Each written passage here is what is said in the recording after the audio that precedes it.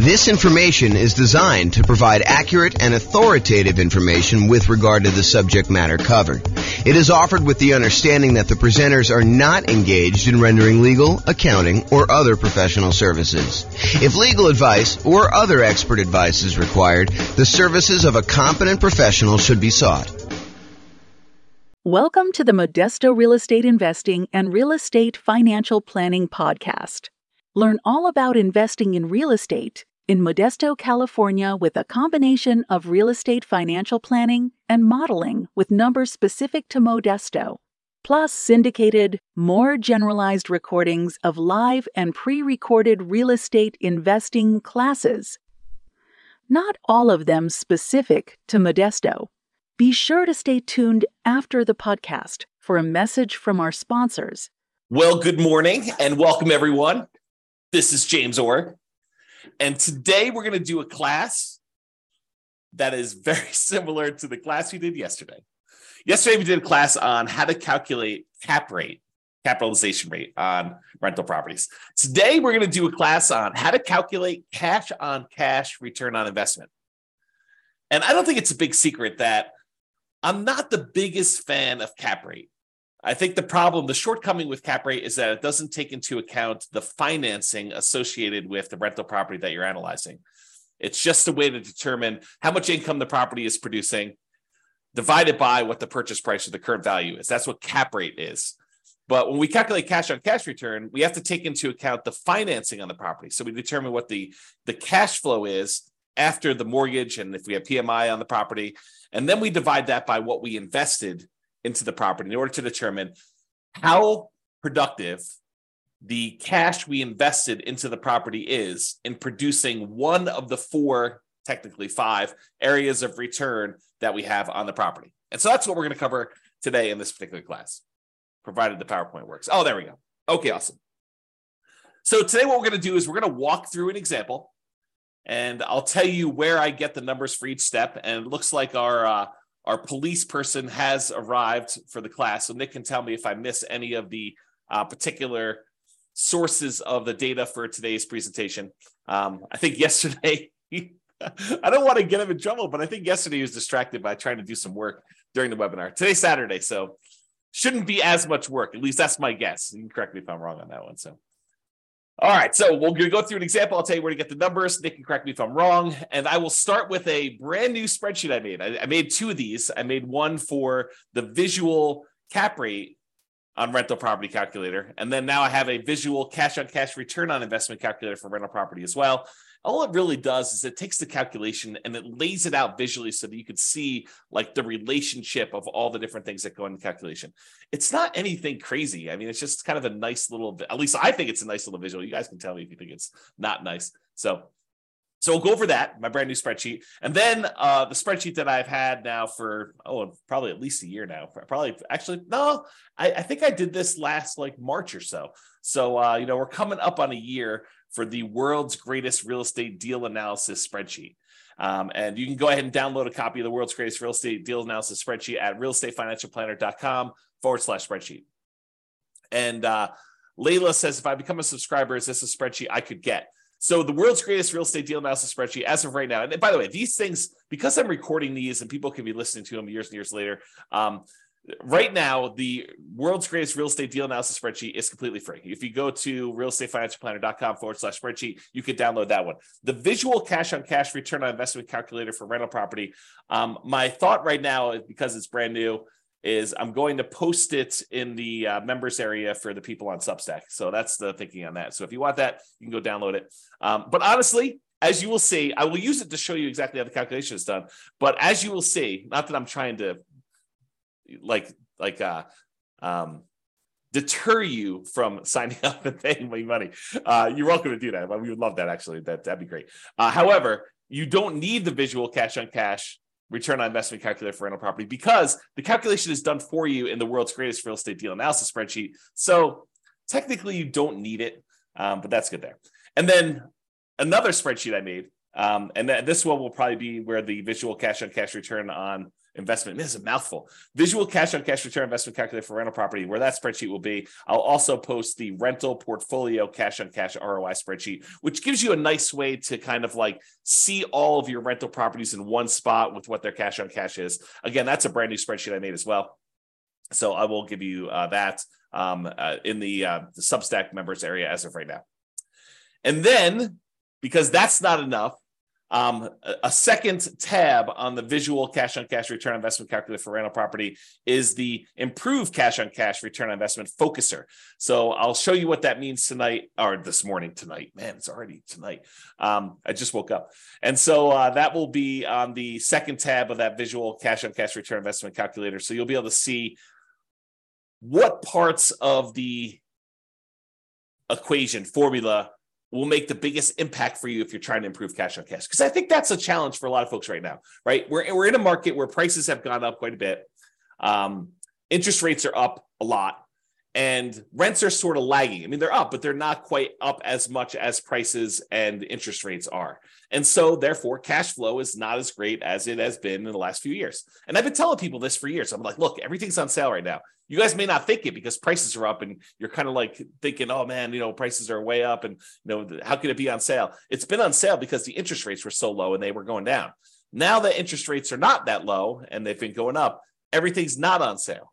And so I think that that's frustrating a lot of folks. And it's a lot of what we're focusing on in this market, right? If you've got a property, especially if you've got property where you've owned it for a while and equity has increased quite a bit, and you're thinking to yourself, okay, I've got all this equity, maybe I should re-leverage up, or maybe I should sell this property and redeploy this capital somewhere else, or maybe I should go get like a HELOC or on the investment property and take some of that money and reinvest it. I think the challenge a lot of folks are having is, what am I going to buy with this? I've got this amazing loan on this property. I got a ton of equity. And so the equity is not super productive because, prices are up and equity has increased. And the cash flow on it's not as amazing as it once was, especially when you think about it in return on equity, which I need to do a class on return of equity, but I digress. Man, third day in a row with the I digress stuff. So anyway, if the problem we're having is that what do? Do you redeploy that capital? And tomorrow's class, I just posted it this morning. Tomorrow's class is what does it mean to be financially independent? And I will go over all the different components that could make you financially independent. It's not just one thing. And so we'll go look at those, and then you can decide, hey, look, I want to be financially independent using this particular measure, this way of getting there. And so now you can ignore all the other noise out there and decide, I don't need to worry about whatever it is, crypto or fix and flips, or, even buying more rental properties if that's, not your strategy.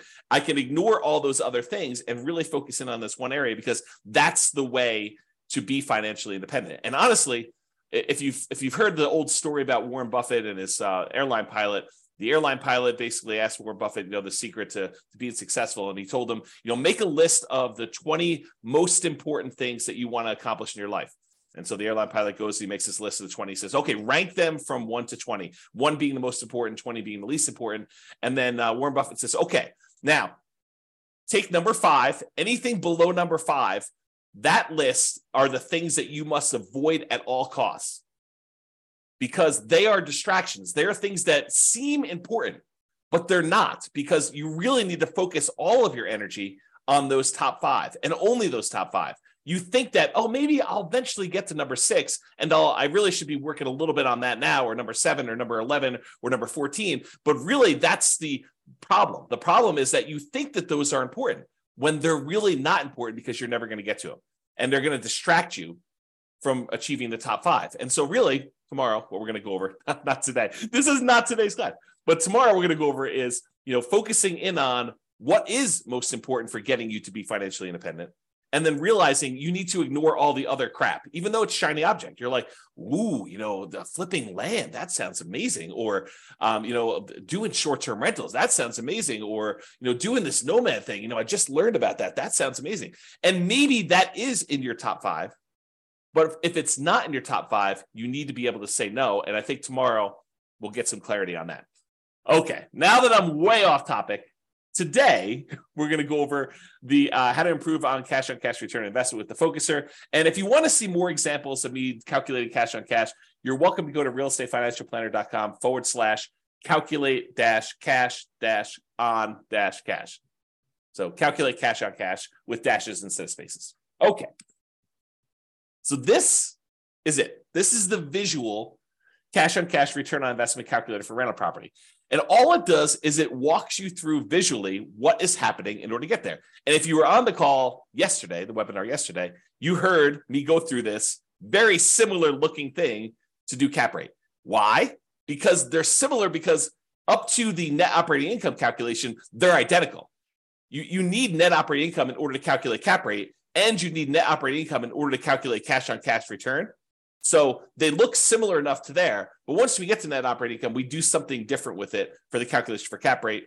For cap rate, we divide it by purchase price or the current value of the property. For cash on cash, we're going to subtract out all the mortgage expenses, and then we're going to divide that by the total cost to close, or the total amount we invest in the property in order to determine it. So that's where we're headed today.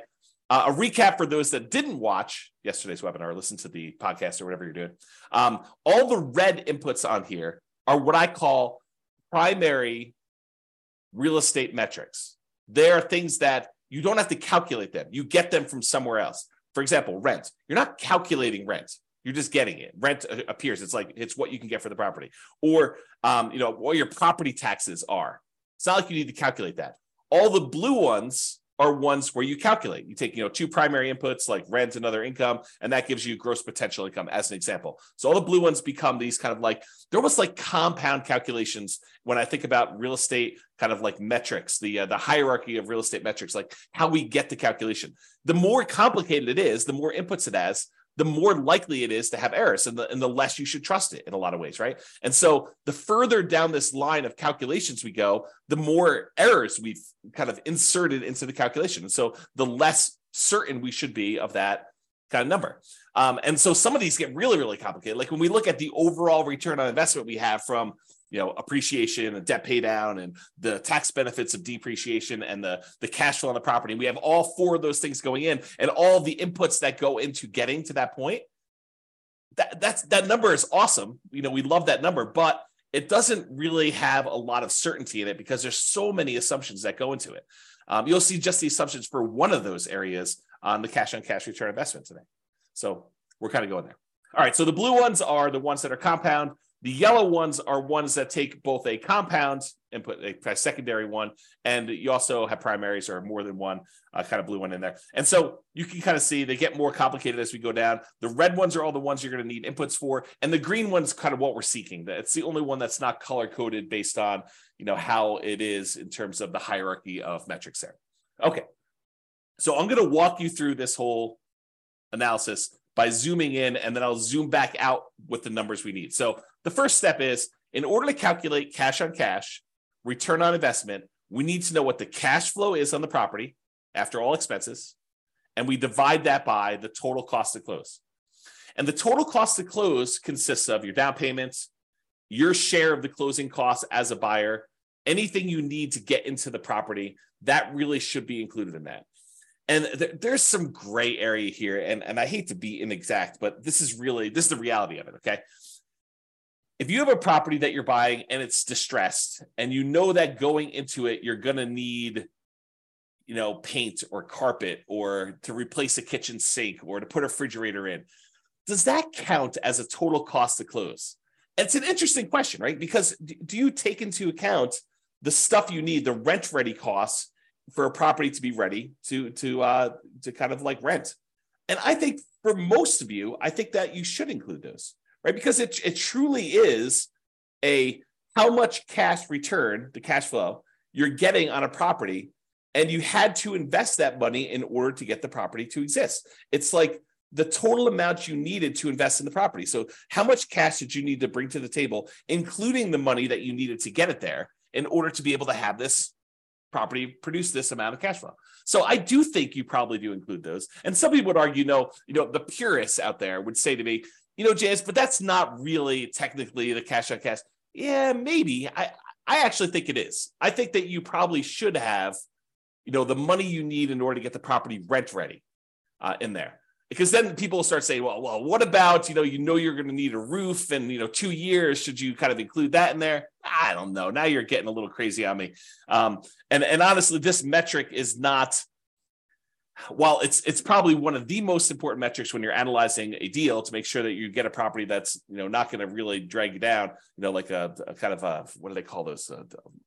What's the animal that they have around your neck? Is it a mongoose? What is the animal that they have around your neck? I don't know. Anyway, you don't want to have a property that's really going to drag you down with cash flow, right? You want a property that, or if you're going to do it, make sure that you plan for that and set aside enough money to handle any negatives. Albatross. Thanks, Lee. That's awesome. Albatross around your neck. So you don't want one of those. Okay. So I don't know where I was going with this. I think I was talking about this idea of like total cost to close and how much to include. I think once you get the property, you make the decision to buy it, doing this cash on cash return on investment calculation. I think as soon as you do this, this is going to sound horrible. As soon as you do this calculation, you should abandon it, right? Because that's not the metric we are concerned about moving forward. Once you acquire the property, I think the metric that matters most is your cash flow on your equity, your cash flow return on equity calculation, because that basically tells you, okay, now that I bought the property, it doesn't really matter what I use to invest in the property. Now that I bought the property, what I want to know is how much cash flow I'm producing on the amount of equity I now have tied up in this property. That becomes a much more important metric in my mind. So we do cash on cash return on investment in order to make the investment decision. How much money do I need to put into the deal? And then how much cash flow am I generating on it? But once you get into the property, I don't think that's important anymore. I think what's most important then is, okay, I now have this much equity in the property, and this is how much cash flow I'm producing. Do I want to stay in the property and continue to get this current return? Or do I want to sell this property, walk away with my net equity, because you have expenses of getting out of there, and then determine if I should reinvest that somewhere else? Because then it becomes a comparison of, should I stick with this, what I have, and the return I'm getting, or should I then sell this property, pay all the expenses on it, or defer some of them? You can't defer all of them. I guess you could defer or eliminate all of them. I guess you could do that. And then you actually move on to something else. And so really, if you want to get super technical, the one I like most is your cash flow on the return on true net equity, which is your equity after you take into account all those expenses, because that's the amount of money you would walk away with and that you could reinvest somewhere else. Man, is that a tangent or what? Okay, so getting back to the class at hand, cash on cash return on investment. So we're going to take the cash flow, which is all the money you got coming in, divided by, minus all the expenses you got going out, divided by the total cost to close. And I kind of included what sort of gets included in there and where you get it from. That actual calculation there is what cash on cash return on investment is. So the total cost to close is a primary input. You just get that number from, your closing sheet, how much money you put in and how much money technically, I guess it is a calculation, right?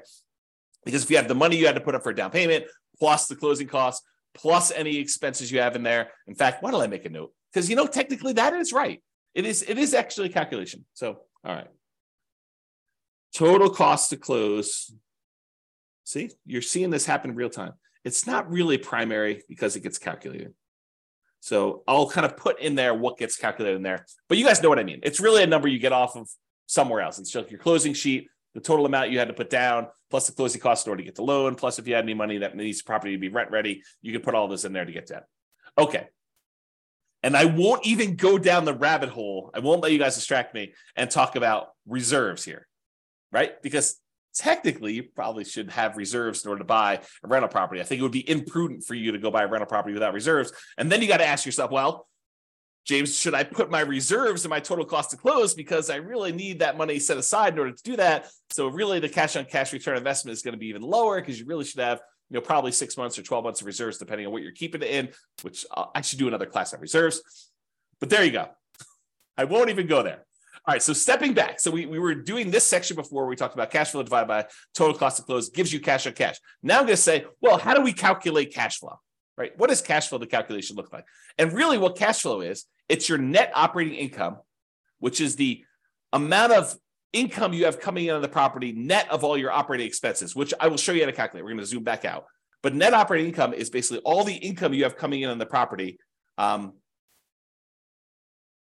after expenses, except for mortgage expenses, which is where we're getting next. So you take net operating income and you subtract out whatever your mortgage payments are. And by the way, most of the time we do these calculations yearly. So this net operating income is the yearly net operating income, and the mortgage payments are your yearly mortgage payments, and your cash flow is your yearly cash flow. And then your total cost of close is whatever total cost of close is. It's not monthly or anything like that. Okay. So net operating income minus mortgage payments minus private mortgage insurance if you happen to have PMI. So in most cases, if you're buying an investment property, you're not going to have PMI, because most of the time when you buy an investment property, you're going to put 20% down, sometimes 25% down, because the difference in interest rate between a 20 and a 25% down payment is oftentimes enough such that you should probably figure out a way to come up with the extra 5% in order to get the better interest rate. But go do the calculations both ways. Quote it out, to run your world's greatest real estate deal analysis spreadsheet with 20% down and whatever the interest rate your lender gives you there, and then run it again with 25% and see what the difference in cash flow is, because the interest rate is going to be better and you're going to be borrowing less. So usually your cash flow is significantly better when you do 25% down. So a lot of times you'll put 25% down. Okay, so most of the time when you're buying an investment property, you're going to have no private mortgage insurance. However, there is a 15% down non-owner occupant, aka investment mortgage. So you technically could buy a property with 15% down. In that case, you would have PMI.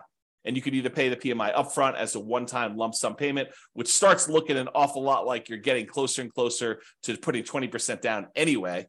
So you have to make a decision about that. Or most people would probably look at it in terms of a monthly private mortgage insurance payment, where you could actually get, pay a little bit each month until you get up to 80% loan to value. And then usually that private mortgage insurance payment will drop off and you will not have it anymore and it'll go to zero. Okay. And that's not the only way that you can have private mortgage insurance when you're calculating this cash on cash. Let's say you're doing the nomad real estate investing strategy where you're buying a property as an owner occupant. You're going to live there for at least a year. It's a requirement of the lender that you do that. And then at the end of the year, you're going to convert it to a rental. Well, a lot of times we will run analysis when we buy that property to say, look, I know I can't rent it in year one, unless you're doing like house hacking where you have a roommate with you or something like that, or renting out a duplex or triplex or fourplex. And so you're going to look at it and say, I've got this property now that I'm either able to rent out if you're house hacking or doing duplex, triplex, or fourplex, or whatever you're doing. Or a year from now, once the property I've lived in a property for a year, I'm going to convert it to a rental. What would cash flow look like either now or then? And most of the time I tell you just to analyze it now, because it's just simpler. So if you go and do that, and you're putting less than 20% down, you're doing like a 5% down conventional loan, or a 3.5% down FHA loan, or 3% down conventional, or nothing down USDA, or nothing down VA loan, like all of those low down payment options that you could use to buy an owner occupant property that you're moving into. In those cases, except for VA, you'll have PMI. And for those that don't know, I just assumed everyone knows what PMI is. PMI, private mortgage insurance, is an insurance that you pay to protect the lender in case you default. And the way I like to describe it is, imagine for a minute the lender says to you, hey, look, I will loan you money in order to help you buy this house. And you're like, great. And they say, okay, what I'd like you to do though is I want you to have some skin in the game so that if the property value goes down, I'm protected, and that you would lose money first. And you're like, hey, that sounds reasonable to me. You're willing to loan me money in order to buy this house. It sounds reasonable that I have some skin in the game to do that. And so what the lender says is, I'd like you to put down 20% so that if the property value dips and I have to foreclose on you because you stop making payments, that I'll be able to get all of my money back out, all that 80% value back out. And I will feel very, very safe in that position. And you're like, well, that sounds reasonable to me, but what if I wanted to put less down? And the mortgage company says, hey, let me think about that for a minute. Well, I'll tell you what I'm willing to do. If we find a third party, private mortgage insurance company, we find this third party and we say to them, look, the buyer, you, will go ahead and pay them a fee, and they will take the risk on if there's a foreclosure and I am going to end up losing money. So what they will do is they will insure me as the lender for you only putting less down, as if I had put 20% down. Kind of a way to think about it, right? So what basically it does is it protects the lender in case they have to foreclose and they don't get all their money back as if you put 20% down. If you put 20% down, they feel comfortable. But when you don't put 20% down, they don't feel super comfortable. And so they want this third party in the way to protect them in case you default. And so you're paying the third party private mortgage insurance company a fee to protect the lender in case you default. That's what it is. In a lot of cases, not all, FHA doesn't ever go away, but in a lot of cases, the private mortgage insurance payments will go away once you get to 80% loan to value. Once you get to that 20% cushion of equity from the property value going up and you paying down the loan. So That's where you get this from. The mortgage payments, you're going to get those from your mortgage payment statement or your lender. They're going to tell you what your mortgage payments are. The private mortgage insurance number, you're going to get that from your lender. They're going to tell you, hey, look, your PMI payment is going to be either X number of dollars upfront as a one-time payment or monthly in order to, kind of help offset this risk and pay the mortgage insurance premium until you get to, 80% loan to value or 78% loan to value or whatever it is for them. So you're going to get those numbers from there. And then we already covered where to get the total cost to close. So we've got to the point now where we've calculated cash flow from net operating income, which is calculated. We'll show you how to do that here in a second. And then you get private mortgage insurance and your mortgage payments from those sources. All right. Let me take a break. All right. Zooming back out a little bit more. Now we've covered net operating income. We've covered mortgage payments. We covered private mortgage insurance, covered cash flow, total cost to close, and now cash on cash return on investment. Now we're going to step back and say, well, how do you calculate net operating income? Well, net operating income is really the net after expenses of the income you have on a property. So what does that mean? Well, we have this gross operating income. That's the amount of income you have coming in on the property, gross, before expenses. And then you have your operating expenses. So you subtract your operating, and by the way, little, what do they call it? The operator symbols. So this is minus. So gross operating income minus operating expenses gives you net operating income. Net operating income minus mortgage payments minus private mortgage insurance, and that equals cash flow. And then cash flow divided by total cost to close gives you your cash on cash return. So there's little operators in there to show you what the calculation is. Okay. So gross operating income minus your operating expenses. So all the operating expenses are, which we're going to cover here in a second, all the things that cost you to operate the property: taxes, insurance, maintenance, property management, things of that nature. So those are all the operating expenses. And the gross operating income is going to be all your rent, stuff like that, which we're going to show you how to calculate here in a second as well. Okay, any questions on that? So these are not inputs for you, right? These are not the red boxes where you need to come up with them. They're calculations, which we're going to calculate here in a second. All right, we've zoomed out again. Let's go calculate what gross operating income is. Well, gross operating income is the gross potential income. Gross potential income is all of the income you could possibly produce if nothing were to go wrong with your particular property. It's like, in a perfect world with no vacancy, how much money could this property produce for me? Okay, we're going to calculate that here in a second. Next step. Minus, so that gross potential income minus how much you've set aside for vacancy. And you say to me, okay, so vacancy, where do I get that number from? Well, vacancy is an estimate of how much we think the property will be vacant in the future. I guess you technically could do it in arrears. If you wanted to calculate what your cash on cash return was over the last year, you could do something like that. But most of the time, it's a forward-looking number, right? We're trying to say, how much will this property be vacant? And if it's a property that's not desirable and you're trying to get like absolute very top of the possible range of rents, might your vacancy be higher? Probably, especially if you wait for your current tenant to move out before you start doing repairs and marketing your property to find your next tenant. However, if you start way early, even before the current tenant is out of the property, you ask your current tenant, 90 days before their lease is about to expire, do you want to renew your lease, or should we start marketing the property in order to find the next tenant? Then you could start marketing the property if they don't tell you within a very short period of time, within a week or so, hey, listen, I do want to renew, or no, I plan on moving out. Then you could start marketing your property, 60 to 90 days before the property becomes vacant. Shouldn't your vacancy be a little bit lower? Even if you start searching for a tenant with higher rent early on, and if you're not getting calls, you're not getting inquiries, you drop the rent a little tiny bit, do it for another few days, see if you're getting calls and inquiries, and then drop it another little bit until finally you're at whatever the fair market rent is, and you're getting a reasonable number of calls and inquiries and applications on your property. And because you're starting 60 to 90 days in advance, taking 3 or 4 or 5 days or a week in order to test the slightly higher rent before you drop it a little bit and then continue testing it to refine it. If you do that as a strategy, won't your vacancy be a lot lower? So if you're using this strategy of starting 69 days in advance, and you're testing your rents, and you're definitely a good salesperson about being able to, talk to people and sell your property and tell them about the pros and cons and the benefits and why they should rent from you and not the other house down the street. If you're good at sales and you're, selling the tenant, and you're also good at marketing the property, you've got really good photos, you got really good description, you got a good process. The property shows well because the current tenant is a high quality tenant that's taking care of the property, and you've done all the maintenance of the property so that it looks good when you're showing it with the tenant there. Like, if all these things are true, then vacancy, I think, should be in that kind of like 3% to 5% range, probably closer to 3%. But if you're kind of like lackadaisical, a little bit reactive in your kind of thing, you're kind of testing high rents, you're thinking, I'd rather have a month of vacancy, but get $50 more a month in rent because that makes sense to me, which it doesn't. But, you're thinking of all these kind of different strategies, then maybe you're kind of like vacancy is going to be 5 to 8%. Or maybe you're hiring a property manager and they're not doing a great job. Maybe that's 5 or 8%, or even higher. I mean, if you have like a really poor quality property and it's in a rough part of town and it's hard to fill, and you're trying to get really top dollar for the rent because that's what you believe you should be doing, you might have higher than that. Or if you have a lot of turnover where you have tenants that are constantly being evicted because you have a low quality tenant pool, and by the way, you'll find better quality tenants by starting earlier. You get planners. You get someone who's like, I don't need a property tomorrow because I'm evicted. I'm living on the street. I need a property tomorrow in order to find this.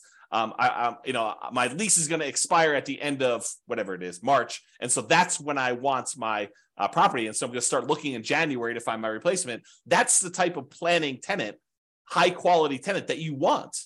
Someone who's thinking ahead. Someone who's not like out on the street looking for a property to live in tomorrow. I mean, and that's the type of people you get, or a lot of vacancy where you're waiting for someone to move in if you've got a property that's vacant and you're trying to advertise. Okay. So the vacancy one, you use that as a percentage of the rent you're collecting, because, we have that thing there. So you can kind of do the calculation. I think, if you don't know any better, 5% is probably pretty reasonable for that number. If you're a good property manager and you know what you're doing, 3% I think is a little bit of a better number. And if you are a train wreck, man, that sounds horrible. But if you're a train wreck with your property management skills, then use a higher number. Okay. Am I doing a good job, Nick, with getting these in here? Make sure we got all this stuff. Okay, good. Let me know. All right, so gross potential income, which we'll show you how to calculate. That one's really easy to calculate. And then minus vacancy dollar, that gives you that gross operating income, which we're going to need. Yeah, Nick says I'm doing a good job, so thank you.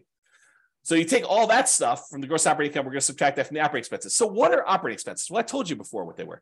It's like property taxes on a property, and property insurance and HOA fees and your share of utilities as the landlord and other expenses and maintenance and property management. So let's go through those just to make sure we kind of understand. Property taxes, you're usually going to get that from the MLS sheet. However, as I discussed probably in too much detail yesterday, that is not a firm number. And I think that's the problem, just in general, back up a little bit. That is the challenge, I think, for a lot of folks, is that they expect this cash on cash number to be super accurate. And honestly, I don't do them any favors by going out to 3 decimal places here to show you what the cash on cash return on investment is, right? But it's not that accurate of a number, right? We have property taxes in here as $2,956, just as an example. However, when you buy a property in some jurisdictions, in some markets, they actually reassess the property based on the sale, and your property taxes are going to change because now they know what the real value is, high or low. Could go up, more likely, or it could go down, less likely. So it could change. And I gave the example yesterday of you're buying a property from a senior and they had the senior tax exemption. They had like a homestead exemption on their property. And so maybe their taxes are really, really low. Like you're looking at it, you're like, wow, the property taxes on this property are only $1,200 a year. That's amazing. This property's going to cash flow like crazy. Well, it's going to cash flow like crazy if you were a senior and you had a senior homestead exemption on the property. Yeah. But when you buy the property, you no longer get that exemption, right? And so property tax numbers can change. They're not static, they're not fixed, and they probably will get changed when the property gets reassessed anyway. Like this number goes up over time. So just be aware that this is not a super exact science. Like if you're looking at 2 different properties and you're like, what, this one gets me 4.91% cash on cash return, and this one gets me 4.85. I definitely should go with the 4.91. Not so fast. I think at that point, they're identical, and you need to go look at, okay, which one of these properties helps me achieve whatever goal I am trying to achieve that I want to hold in my portfolio for a longer period of time. And maybe I choose that one, not necessarily the one that has a slightly better cash on cash return, because it's not that accurate to begin with, right? It could get lost in a bad vacancy or a property tax or a property insurance claim that you didn't expect because it happens to be in a windier area of town and you're going to have shingles blown off. I mean, there's all sorts of weird stuff like that can happen. So this is not that exact. It's not that exact of a science. So then I think you start looking at, 4.9, 4.8, 4.7. They're all really, really close. Now let me think about, okay, of the properties I'm considering, which one do I really want to have in my portfolio? Which one helps me achieve my goal? Which one's most likely to go up in value over a long period of time? Which one is most likely to be easier to rent? Which one is more likely to have people stay there for a long term as a renter in it? Which one am I able to add the most value to? Like all these other considerations. In fact, I probably should do, and let me know if you think I should do this, but I probably should do a class on that. Like, the non-cash on cash calculation considerations when selecting a particular property, right? Like it's all these soft skills, all these sort of speculative, maybe I shouldn't do a class on that because they are like, they're speculative. Like, what do I think is true about the future of this particular property? It's like all those gut feeling ones, all the kind of blink things. If you remember Malcolm Gladwell's book, Blink, about making decisions on stuff, right? Like how you kind of think about those. So I don't know. We'll have to go into that in detail, but so you know where to get property taxes from, and you know why it's not always 100% accurate. Similarly with property insurance, I think when you start your search to buy a replacement property, you call your insurance agent on a property really early on property, and you say, look, this is pretty typical for the properties I'm looking at. What would property insurance be on a property? If you have other properties, you don't even need to do this because but what would property insurance be on a property that I'm buying that's, about a X dollar property with, 4 bedrooms or this marketplace and this kind of thing. And they'll say, insurance on that would be $1,600 a year, whatever number they give you. Then if you're going to go look at a property that's a little bit more expensive than the one you got your initial quote from, maybe you bump up insurance by, 5%, 10%. If it's a little bit cheaper, maybe you bump it down by a little bit there. But you're not calling your insurance, at least I don't think you should. I think this is borderline harassment. You're not calling your property insurance company every time you're analyzing a brand new deal. You get 6 new properties in the morning, you have your insurance agent on the phone running insurance quotes on 6 properties. Sounds like overkill, right? You're going to use a rough number to do your calculation. Maybe when you go out to the property, you're like, oh, this one does look interesting. I think I would like to make an offer on this. At that point, you probably could call your insurance agent and get an updated quote from them. Or maybe you wait for your offer to get accepted. If you're going to do an offer that doesn't have a high probability of getting accepted, maybe you wait until after it gets accepted and you're in your due diligence period, provided you keep your due diligence deadline, your ability to object if insurance is unreasonable or you're unable to get it. If you don't have that deadline and the ability to terminate, maybe you do call them beforehand and make sure, double check. But that's the idea. And so insurance, you're going to have these kind of rough numbers in place while you're doing your calculations, and then you'll firm them up later as we go. Okay. HOA fees, you're going to usually get that from your real estate agent or find out what HOAs they're in and then call the HOA companies if you're doing this yourself. Landlord paid utilities. This is not like the utilities that are for the property that the tenant is paying. So normally in a lot of markets, that's going to be electricity and water and sewer and gas, whatever the heating source is that they're going to use for the property. A lot of times the tenant is going to be paying those. The landlord paid utilities are the utilities that are exclusive for the landlord to pay. For example, that I like to use all the time is you have a fourplex. There's a common area like a foyer where when you walk in, it's kind of lit. It's got 4 doors going to the 4 different units. And that central area is its own utilities that the landlord is responsible for paying.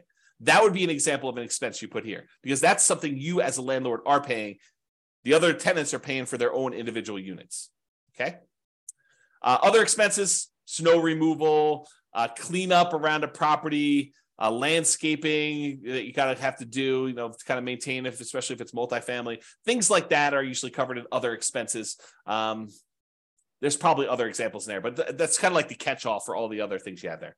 And then maintenance on the property, you're going to set aside a certain amount of money. I mean, you know that things are going to wear out over time. You need to budget for those. I probably need to do an updated class on capital expenses and maintenance and kind of walk through those again. If you have access to the old one, you can go watch that. There's some really good stuff in there about like what's maintenance, what's capital expenses, and what's normal. And I made some like really crazy, like, this spreadsheet's kind of cool, but I made some ridiculously cool spreadsheets for doing capital expenses and maintenance and kind of budgeting those. And in fact, I should make a note. That is, that's something I should talk about when I talk about when you should sell. All right, made a note for myself. Thank you. All right, cool. So those are the maintenance things. You should definitely have a maintenance number. So typically what it is, it's a percentage.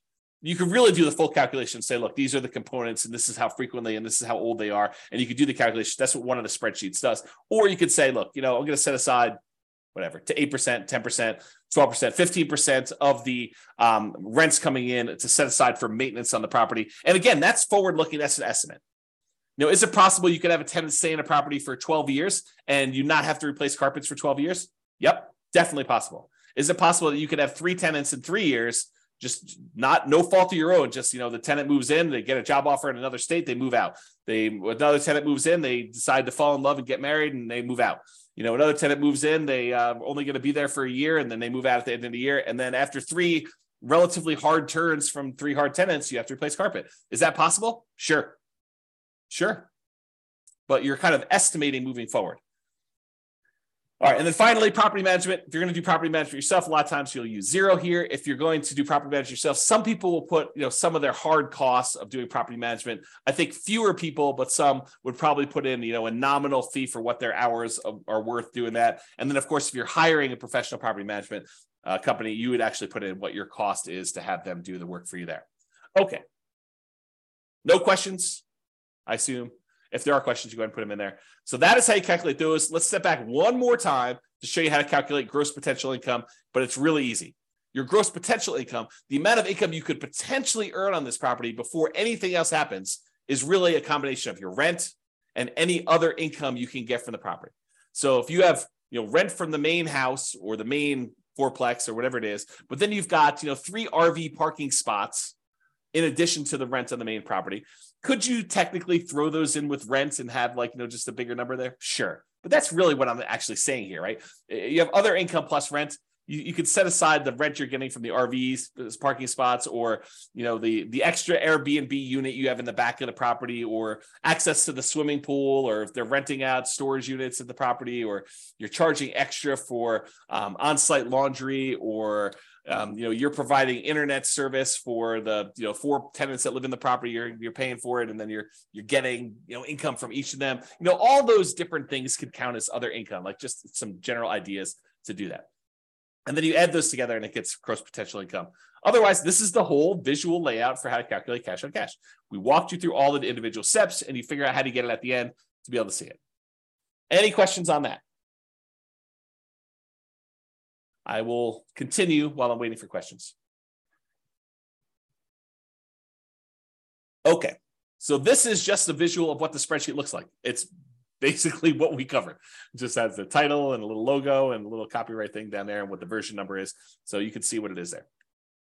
All right, so yesterday we talked about how to calculate cap rate, capitalization rate, which is basically that net operating income divided by the purchase price or the value gives you cap rate. Today, we talked about cash on cash. And so you can see that all the calculations are identical getting up to this net operating income box. These are identical getting up to here. It's from here and what we do with net operating income that differs. In one case, cash on cash, we subtract out the mortgage payments and the private mortgage insurance, and we divide that sum by the total cost to close in order to get cash on cash. With the cap rate one, we took that net operating income, we divided by purchase price, we just got cap rate. So cap rate does not include any financing. Big difference. The cash on cash does. So what is the difference? Cap rate ignores the financing on a property. We just said that.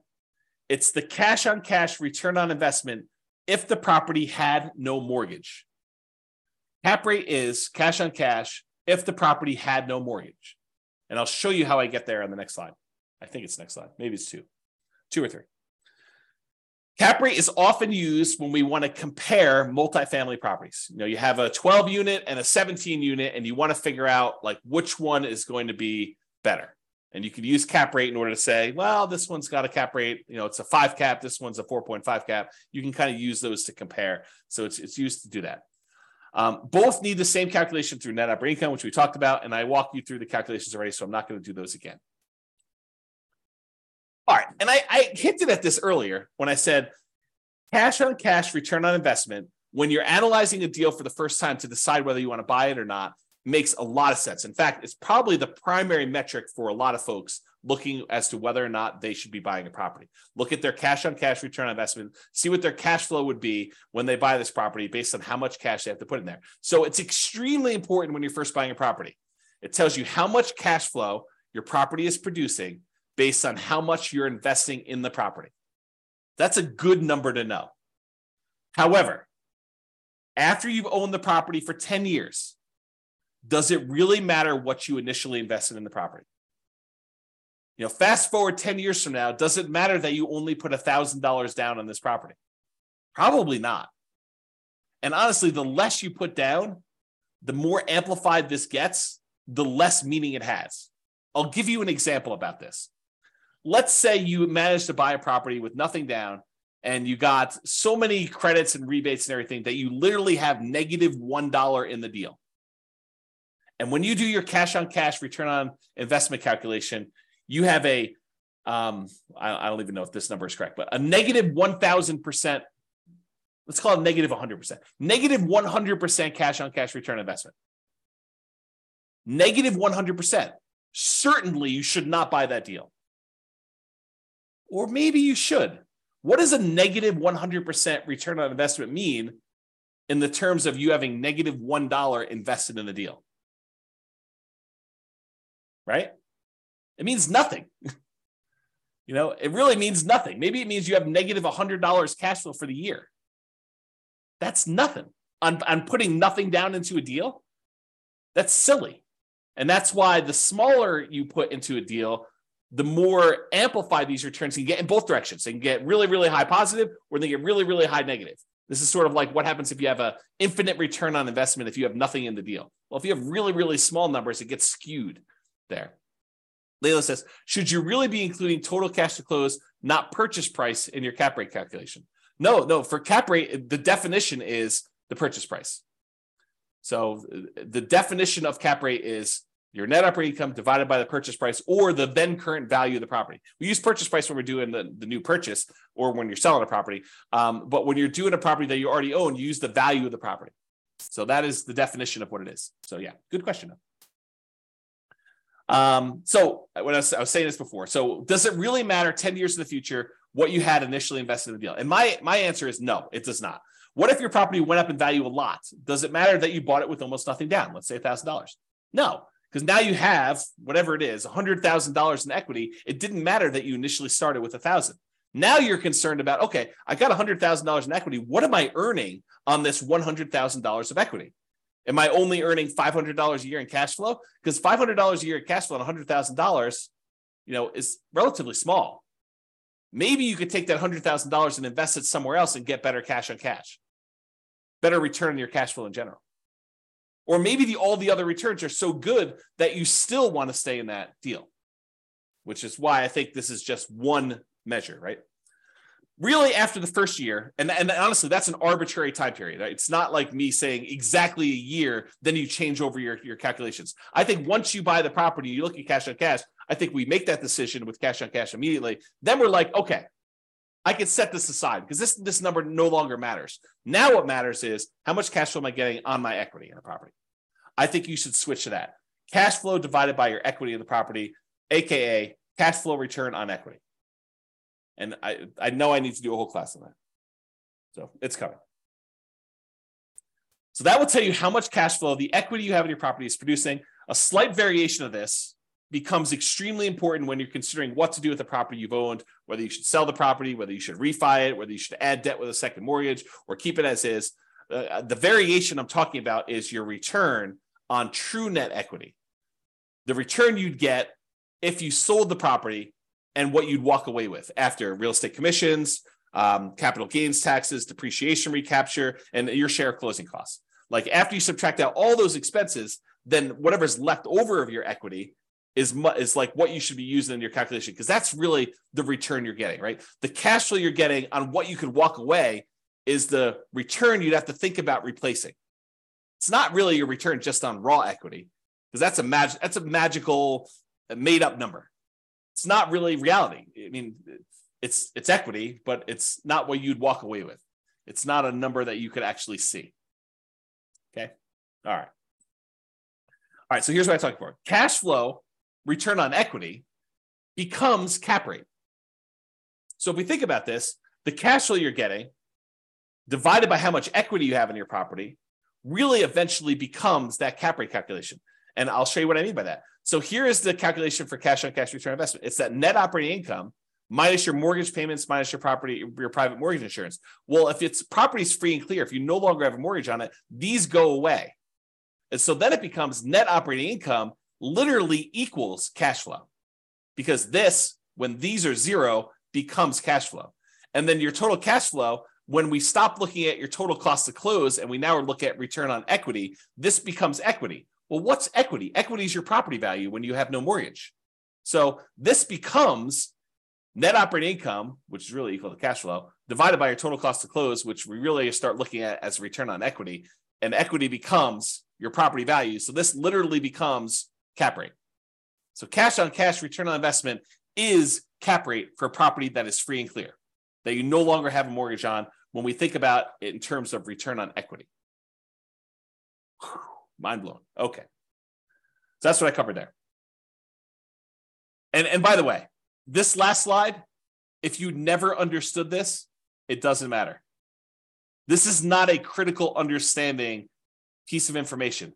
It's sort of like a fun parlor trick, helpful to realize if you're thinking about things in certain ways, but otherwise it is superfluous. You do not need to know this. It's not on the test. Okay, there we go. All right, so what are typical cash on cash return on investment numbers? I wish I could tell you, they're always this, but there's so many variables. It can vary by market. If you're looking in California versus New York versus Florida versus Texas versus Colorado, like all of these different markets in general, and even city specific, have varying what's normal cash on cash return on investments.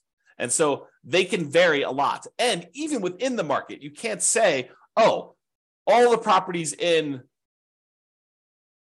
Fort Collins, Colorado are all 5% cash on cash, which they're not. I mean, you know that just by gut instinct, right? There are deals that are better than others. And what you can negotiate on a deal is better than others. Plus, even if all the properties were identical, the financing you get on a property changes your cash on cash return on investment. So there's no way that they could be good, because someone getting a 20% down loan in order to buy this as a non-owner occupant is going to be very different than someone getting 25% down loan on that property, or someone buying it as an owner occupant with 20% down, or an owner occupant with 5% down, or an owner occupant with 3.5% down FHA loan. Like the loan type now changes your characteristics of this, right? Because it not only changes the mortgage payments and PMI in a lot of cases, but it also changes the total amount you invested in order to buy the property. You put more down, that number gets bigger. You put less down, that number gets smaller. You put more down, the cash flow tends to get bigger because your mortgage payment gets smaller. If you put less down, your mortgage payment gets higher and your cash flow tends to go down. So it's like a combination of both these things, and they don't act equally. If you were to graph this, it's not linear. It's not like, oh, if I put more down, I automatically get exactly that amount more in cash flow. No, doesn't work that way, especially since interest rates change based on your loan type and how much you put down. You put down 20% to buy it as a non-owner occupant versus putting down 25%. It's not just you put 5% more down. It's also that the interest rate you get from the lender for putting 20% down is different than the interest rate you get from putting 25% down. That's what makes this complicated. It's not easy. You need to actually sit down with a spreadsheet, the world's greatest real estate deal analysis spreadsheet, enter your numbers for both types of loans you're considering with the actual interest rates and actual down payments, and see what happens to your cash flow. And sometimes it makes sense to put more down. Sometimes it makes sense to put less down, partially depending on what your goal is. See the class tomorrow. Okay. Let me make sure I covered everything I want to cover in here. Yeah. And the thing I pointed out before, putting less down tends to amplify your cash on cash return, tends to make it bigger because that amount you put down is in the denominator, total cost to close. So that as that number gets smaller, it tends to amplify, it tends to make whatever your return is bigger. If it's positive, it gets bigger positive in general. If it's negative, it tends to get bigger negative. So when you're doing Nomad and you're putting very small amounts down, you can have these really abnormally high cash on cash returns and these abnormally low cash on cash returns, negative, okay? In general, nicer, high demand properties tend to have lower cash on cash return on investment numbers. If you want to go buy pretty properties that you feel really good about, and you're like, I like this property, it's really, really nice. In general, those tend to have lower cash on cash return on investment numbers. Usually the properties that have better net operating income, better cash flow on them are the properties that are rougher, less nice. They're ones that they have some type of economic or location challenge or structural or conditional challenge on them. Those are the ones you tend to get better cash flow. This is like the classic slumlord kind of metaphor or kind of terminology, right? You tend to associate the people that have these cash flowing properties as these slumlords because the properties tend to be run down. You tend to kind of like forego some maintenance to improve their cash flow by having that lower maintenance number. And they kind of like live on the fringe trying to get these higher cash flows on that. Or these nicer high demand properties tend to be lower. There's some exceptions to this, right? You do nicer properties that are Airbnbs, maybe you can have enough income where those become nicer. So like a short-term rental, vacation rental sort of strategy could help you overcome that. But with traditional long-term buy and hold properties, that's the general rule of thumb. All right. So have I carefully avoided telling you what a typical cash on cash return on investment number is by explaining to you how much they can vary market to market and within the markets and based on the financing you're getting and like all those different things? Can you see how I narrowly avoided having to give you a number because they are all over the place? All right. I want to make sure. All right. So this is a new spreadsheet. Yeah, too many variables. Exactly. You need to run the numbers and the more deals you run, Layla, if you go analyze, 50 deals from the MLS and you start getting a feel for what it is, what a good cash on cash return on investment would be in your marketplace with the type of financing that you're looking to do. Then you start seeing a range. You're like, oh, this one's, 2%, this one's 3%, this one's 3.5%, this one's 1%. And then you get the feel for like what the range is. And then when you find one that is, near the top 20% of your range and it hits all of your other goal requirements and kind of restrictions there, and kind of like your selection criteria, then you could say, well, this seems like a pretty good deal. It's not necessarily the highest cash on cash return investment. It's, high, but it also has these other things going for it. So I think that's how you make your decisions. All right, rental portfolio, cash on cash return investment. So this just walks you through the calculations. You enter in your different properties here. You enter in your net operating income, mortgage payments, private mortgage insurance. I think it calculates cash flow for you. You put in your total cost to close, and it will calculate cash on cash return investment. So it'll do this, and then it summarizes what your average is for each one of these fields, each one of these columns, and your total. So that spreadsheet is also brand new. Just an easy way to keep track of this. If cash on cash return investment is important to you, which, as I just pointed out, you're probably not doing this, right? If anything, you'd want one that is your rental property portfolio cash flow return on equity number. In my opinion, that's a better number to know. And if you're going to do that one, you might as well do the return quadrants because you're going to want to know appreciation, debt pay down, depreciation, and the cash flow all at the same time, and reserves, and what the number is for those. So you'll probably want that, which it's coming. Okay. This is the world's greatest real estate deal analysis spreadsheet, very modestly named. It's my humility showing through and the naming of this particular spreadsheet that I made. But you can download a copy, realestatefinancialplanner.com/spreadsheet. And this is where your cash on cash return on investment is shown. In this case, it's the green little bars. It shows you what it is. It has a little number telling you what it is in year 1, 2, 3, 4, 5. Again, I don't think that's a good number to look at past year 1, but I do show it to you. And then cap rate for the first 5 years shows you those two in case you are a cap rate person. Because really the world is divided into people that are like, I'm more of a cap rate guy or gal, or I'm more of a cash on cash guy or gal. And so you can look at those kind of as two different worlds. And so whatever you want, it's there. And so you enter in all the numbers, like all the inputs, all the red boxes are just over here for analyzing the deal. And once you enter all this in, all these charts update. It's the one I'm highlighting is because there's a class on how to calculate cash on cash. is this one right here, which is where the number is. Otherwise, you do these numbers and all these other metrics charts get updated. All right. Any questions on that? Sweet.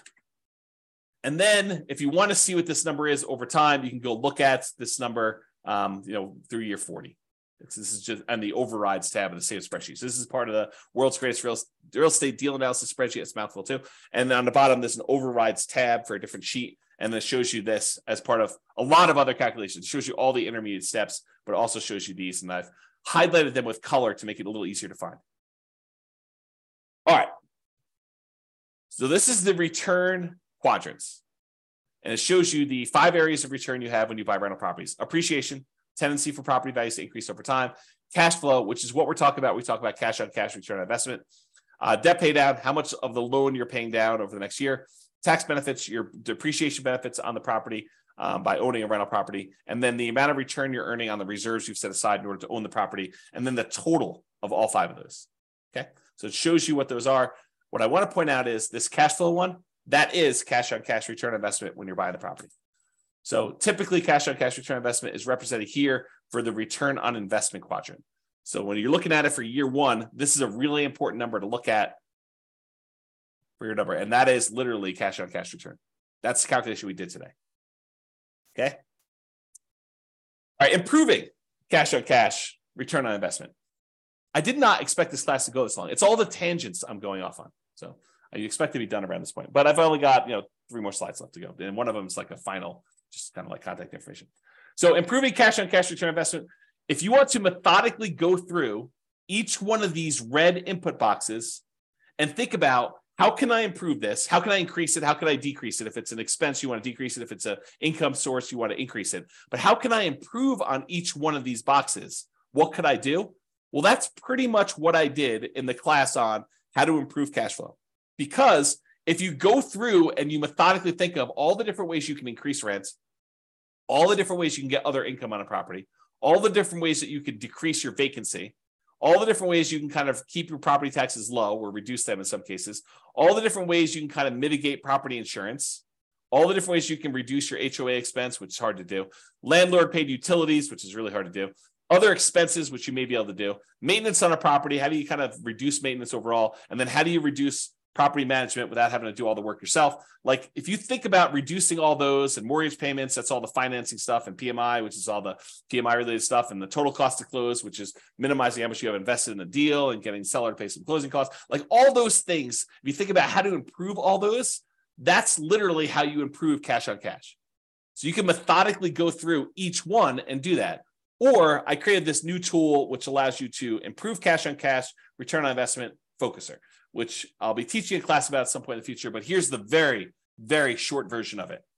On the left side are all the income, expenses, and calculations. So all the red ones are your primary inputs. The blue ones are those secondary real estate metrics. The yellow ones are tertiary ones. And then the green one is what we're trying to solve for. That's the ultimate one we're doing. It shows you what the values we use from this thing right here. All these red values just get moved over there. So it shows you all the values that we're doing. And then it says, okay, if I change rent by 10%, increase it by 10%, this is what the new value would be. And if I changed it to this new value, here's what the new cash on cash return on investment would be. So it went from 4.895 to now 7.73. Well, that's a 57.92% improvement. So that would be a good one to focus on if you were trying to improve your cash on cash. But it shows you if you only improve other income by this amount, then it only improves it by 1.39%. If you improve this other one by 10%, you reduce your operating expenses, it improves your cash on cash return on investment by 14.33. So you could see the ones that make the biggest difference, which ones you should focus on to improve your cash on cash return on investment. And you can play with these numbers. You could change it and say, look, if this only went up by 5% or 1%, or what if this went down and this one did, and it only does one variable. So this only calculates what happens if rent changes. It doesn't do rent and other income and property taxes and does a calculation. It's only a single one to focus on. Okay. This is the second page of the visual cash on cash return on investment rental property calculator. So it's the second tab. That's where you'll find it. All right, additional examples. Last slide. If you want to see me kind of walk through these calculations again for basically any property that we model, you can go ahead and go go to realestatefinancialplanner.com/calculate cash on cash. It has dashes in there. And any of the models you go to, if you go to the models page, Real Estate Financial Planner /model, realestatefinancialplanner.com/model.